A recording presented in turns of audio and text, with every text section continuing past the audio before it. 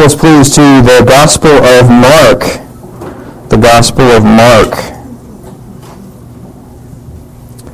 We're going to look at the last part of chapter 15 of Mark and the beginning of chapter 16.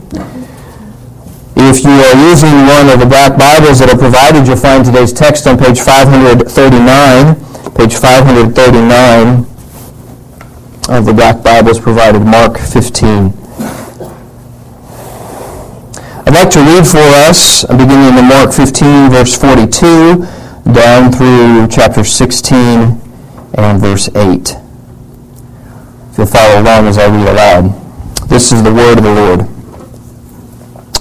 Now when evening had come, because it was preparation day, that is the day before Sabbath, Joseph of Arimathea, a prominent council member, who was himself waiting for the kingdom of God, coming and taking courage, went into Pilate and asked for the body of Jesus. Pilate marveled that he was already dead, and summoning the centurion, he asked him if he had been dead for some time. So when he found out from the centurion, he granted the body to Joseph.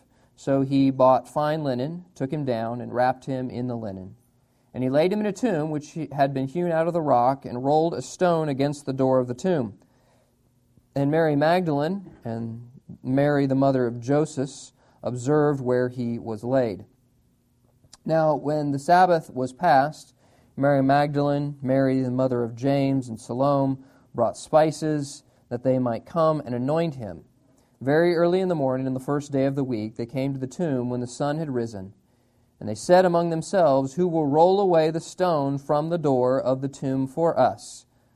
But when they looked up, they saw that the stone had been rolled away, for it was very large. And entering the tomb, they saw a young man clothed in long white robes sitting on the right side, and they were alarmed. But he said to them, "Do not be alarmed. You seek Jesus of Nazareth, who was crucified. He is risen. He is not here. See the place where they laid him. But go tell his disciples and Peter that he is going before you into Galilee. There you will see him as he said to you." So they went out quickly and fled from the tomb, for they trembled and were amazed, and they said nothing to anyone, for they were afraid. Lord, in these moments that we have together to consider the events surrounding the resurrection, I pray that you would cause our hearts to rejoice anew. I pray that you would help us to get some small glimpse of the amazement, the overwhelming nature of the resurrection as was clearly lived out in the lives of the early church. I pray now, Lord, that you would use your word in our own hearts, even this morning and in the days to come. In Christ's precious name, amen. The story ran recently in Central Florida, in the Orlando area, about our sheriff here in Williamson County. We prayed for him this morning, as we often will pray for those who are in leadership over us. So the story goes that our sheriff here, Sheriff Chody, used to live in Central Florida a number of years ago when he was a boy.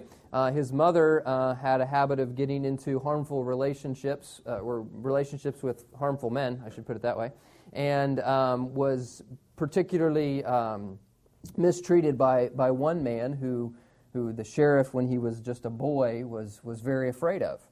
And he had a significant event in his life where he interacted with someone in law enforcement who intervened in one of those situations and really worked to rectify things. And he lived the rest of his life kind of in the light of that event. In fact, that event inspired him to want to be that one day, to want to go into law enforcement.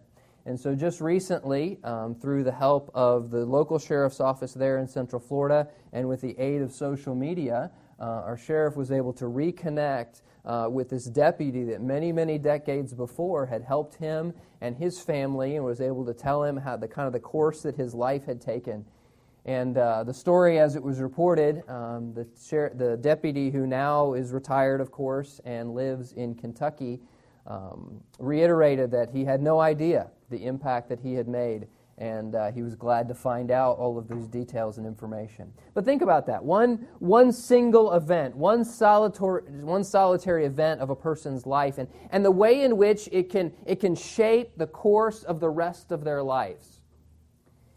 Think about your own life as you reflect back, do you have some big event, some significant moment that really has affected you ever since then? Maybe it's for the good, maybe it's for the bad.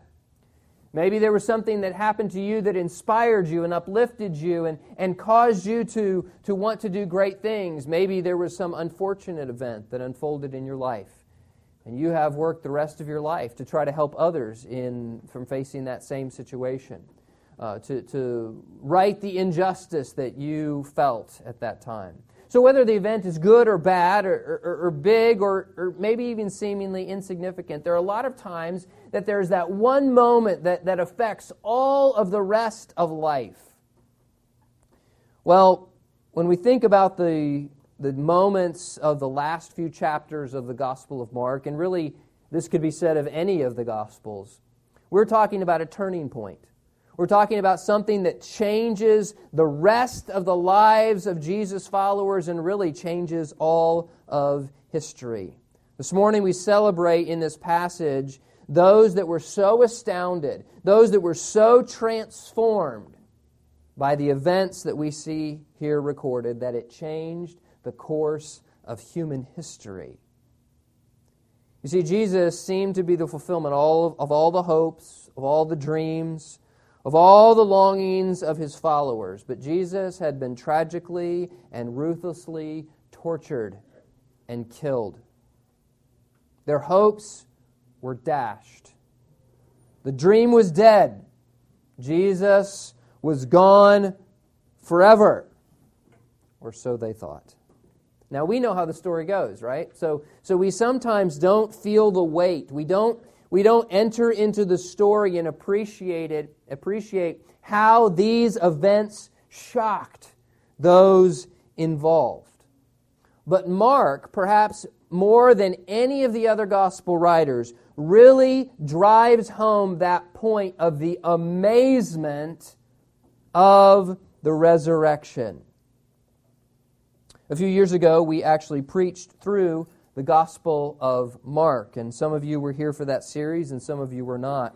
But I want to go back to these last closing thoughts, these last events in the Gospel of Mark, and remind us, and we're going to kind of tap into the theme of the book of Mark as well as we think through this. Now, the centurion who had stood at the foot of the cross said, "Surely this was the Son of God." But how is it proven? It is the resurrection that reveals the truth of that very statement. Now, just one little study note. You may have a footnote there in verses 9 and following. Everything that follows verse 9 is recorded somewhere in Scripture, is recorded at various other places in Scripture. It's corroborated there. We're going to actually focus our attention on verses 8 and prior. If you have a footnote there, don't let it trouble you in any way. The content of verses 9 and following is biblical. The Gospels are well attested to. You've heard us mention this before. There's actually more historical textual evidence for the Gospel of Mark than for Shakespeare. And so again, all of this content here in verses 9 and following is based on what is written in Scripture. It's all biblical content, so don't let a scholarly discussion erode your confidence in the Bible in any way. We see here a revelation, this shocking pronouncement of the resurrection. It's made here by an angel in verse 5. We read it together. And entering the tomb, they saw a young man clothed in a long white robe sitting on the right side. Now Mark explains this from the women's perspective. So they see this young man, he's in white clothes. They don't fully understand what is going on yet. Mark writes it in that vein. Other gospel writers let us know that this is an angel. So continuing verse 5, they are alarmed. Verse 6, but he said to them, "Do not be alarmed. You seek Jesus of Nazareth, who was crucified." And then he makes this announcement, "He is risen. He is not here." And then he shows them the evidence of the resurrection. They knew, if you noticed in the last part of chapter 15, they knew where he had been laid. They took note of it. They were not mistaken at the wrong tomb or something like that. They knew where he had been laid, and in fact, the angel says, here is the place that he had previously been. Here is the empty tomb. The pyramids of Egypt are famous because the mummified bodies of ancient Egyptian kings lay there. Westminster Abbey in London is well renowned because in it rests the body of nobles. Muhammad's tomb is noted for the stone coffin or for the bones which are contained in it. Arlington Cemetery in Washington, D.C. is revered. It is the honored resting place of many heroic Americans. These places are all famous because of the one or the ones that lay dead there. There is all the difference in the world, though, between these monuments and the tomb of Christ. They are famous. They draw visitors. People want to come there because of what they contain. But the garden tomb is famous because it is empty. This is the Christian's victory. Christ conquered death. The tomb is empty. And so the angel says in the last part of verse 6, see the place where they laid him. He points them to the empty tomb. And this was the proof of the resurrection. You say, now wait, how is it that just an empty tomb can be evidence of the resurrection? How is that proof? Well, consider this. There was a Roman guard set at the tomb. The responsibilities of the Roman guard were great, and in fact, not only did their livelihood, but even often their own lives depended on safekeeping of their charge. So the guards had nothing to gain, and they had much to lose, up to and even including their lives, by corroborating the story and by fleeing their posts. No Roman guard would have gone along with a fanciful tale of a resurrection. He would have had nothing to gain. He would have had much to lose.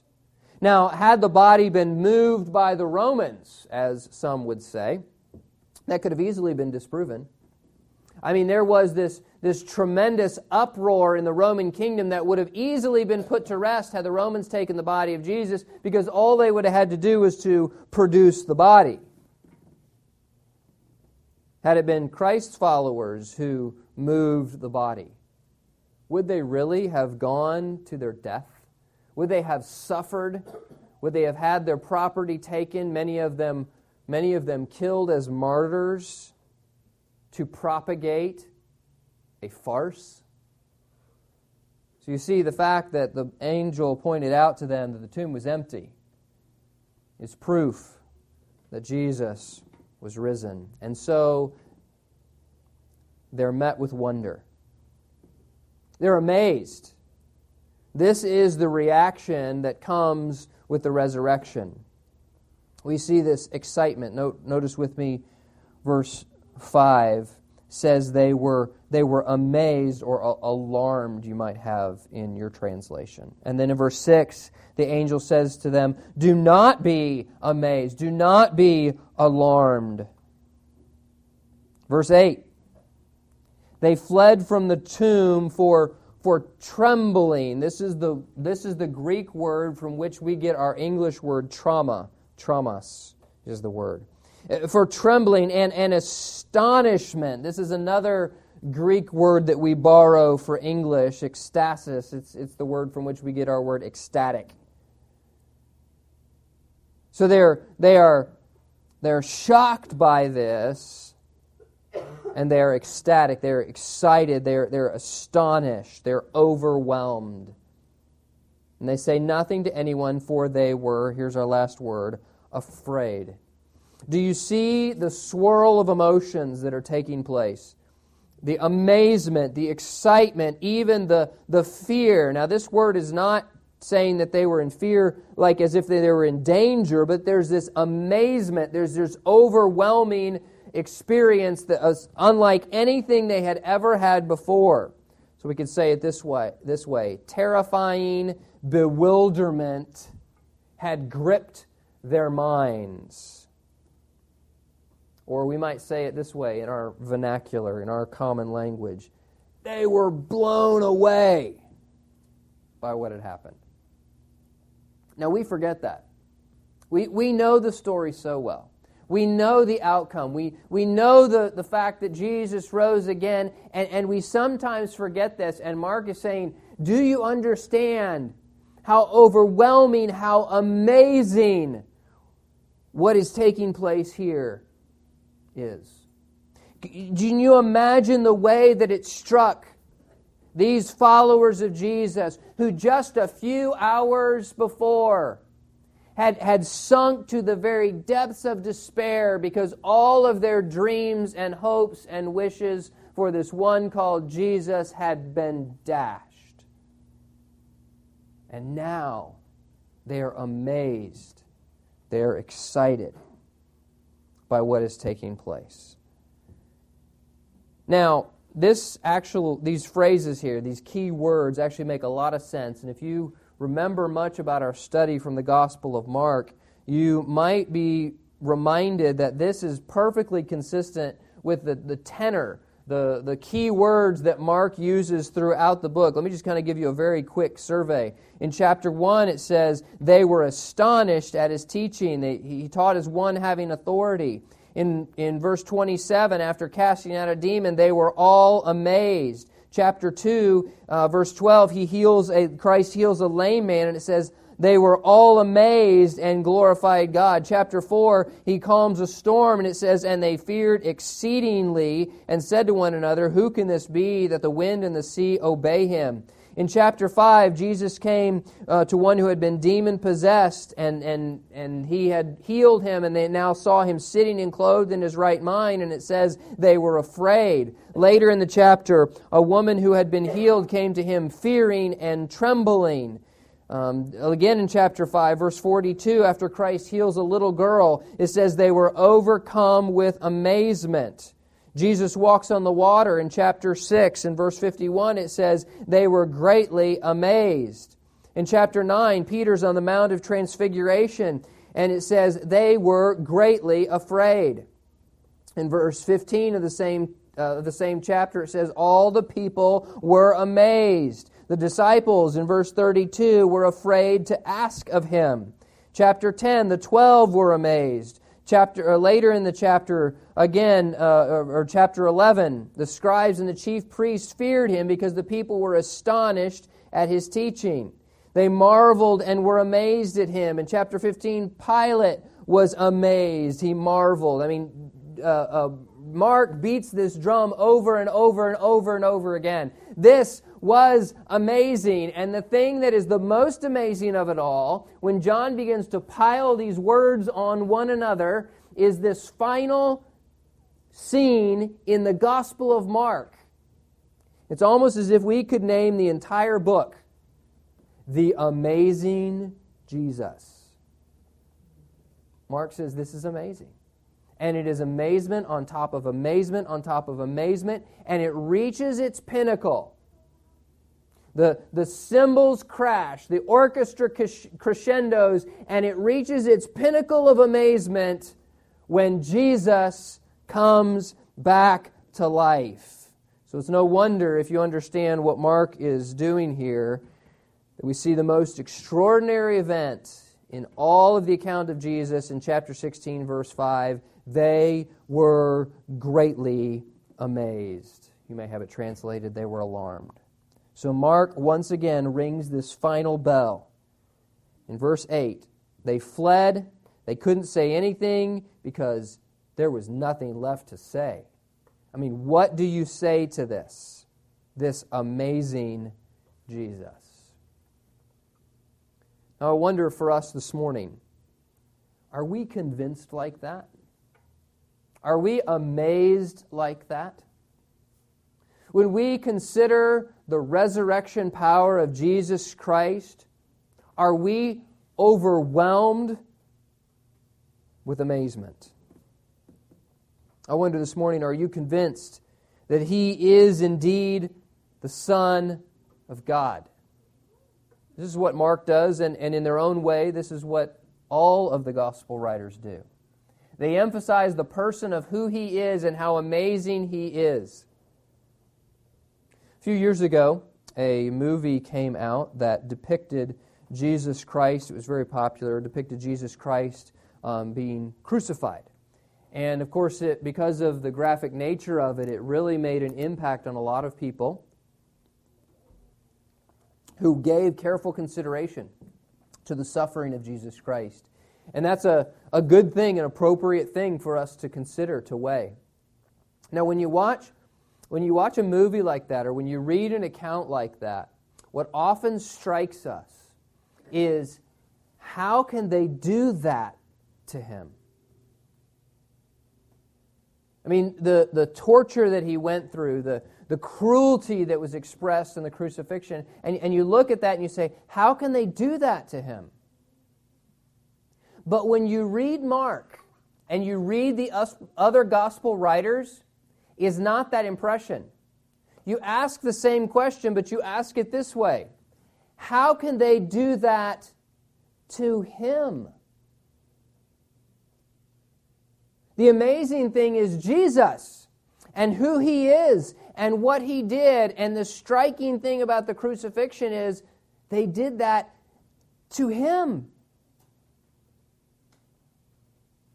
But this is the same one that shocks us, that gives us this unexpected ending of resurrection.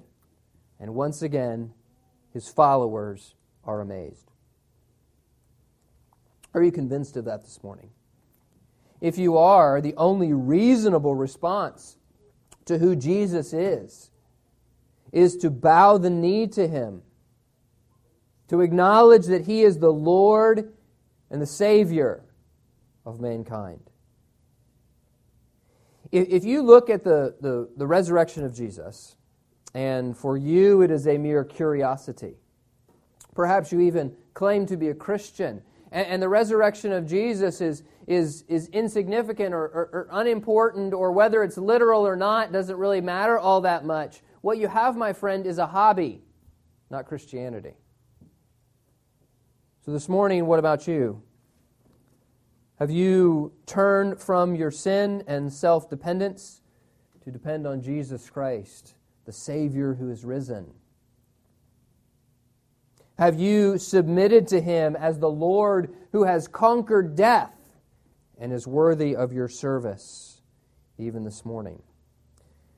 So we've talked about the crucifixion. There is certainly no event that is more central to Christian redemption, to the purchasing that comes through blood, than the message of the cross. But it is the resurrection that proves, that gives validity to what happened on the cross.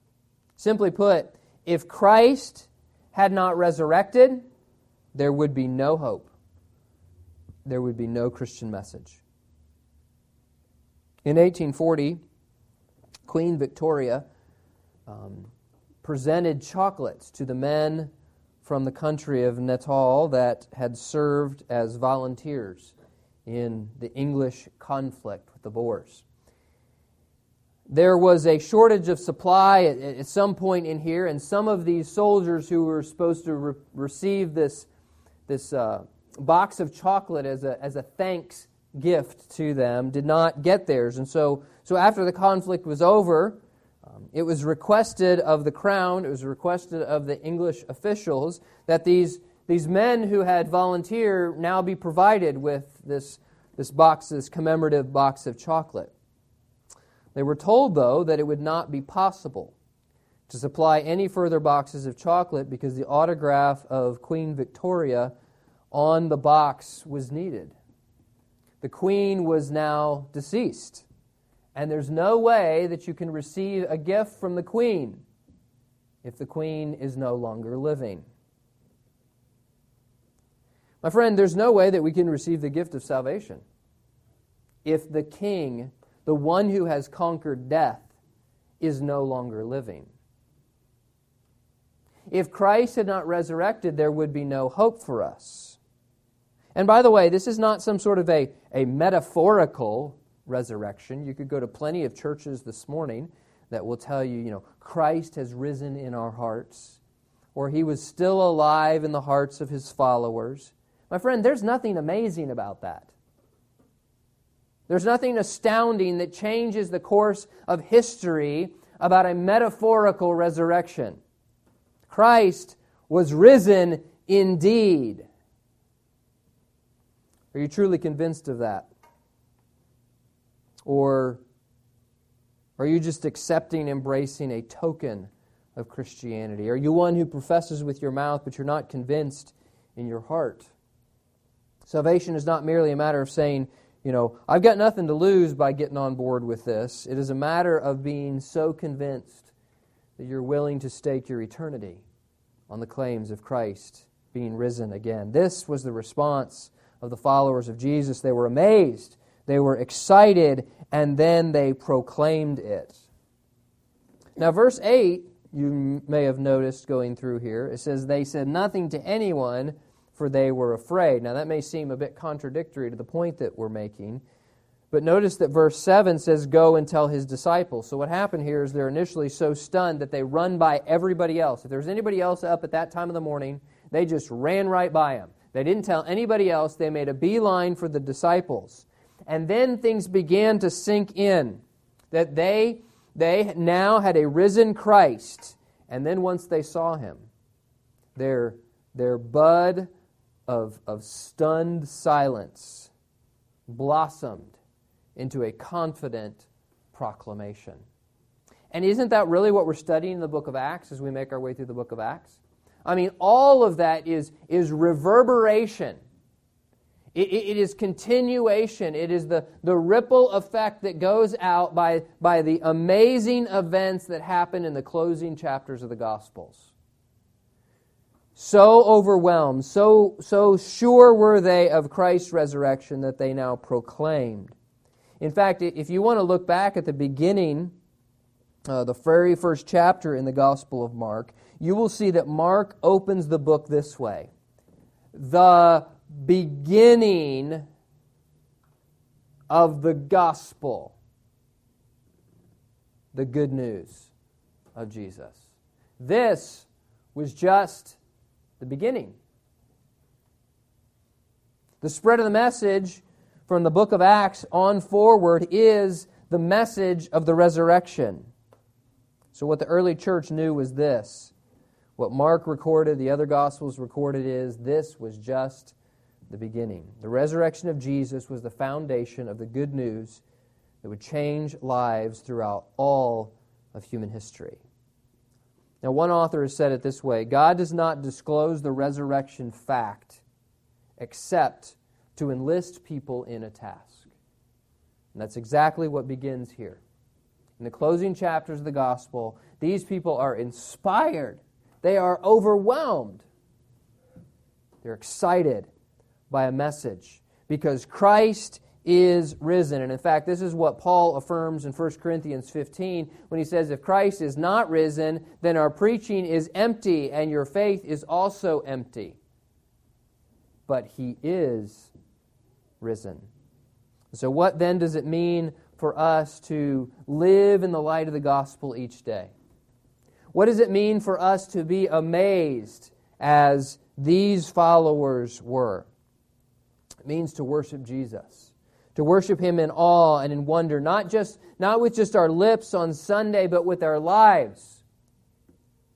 It means to bow to Him in faith and repentance. If you've never trusted Jesus Christ as your personal Savior, today can be the day that you bow to Him in faith and repentance and that He saves you for all eternity.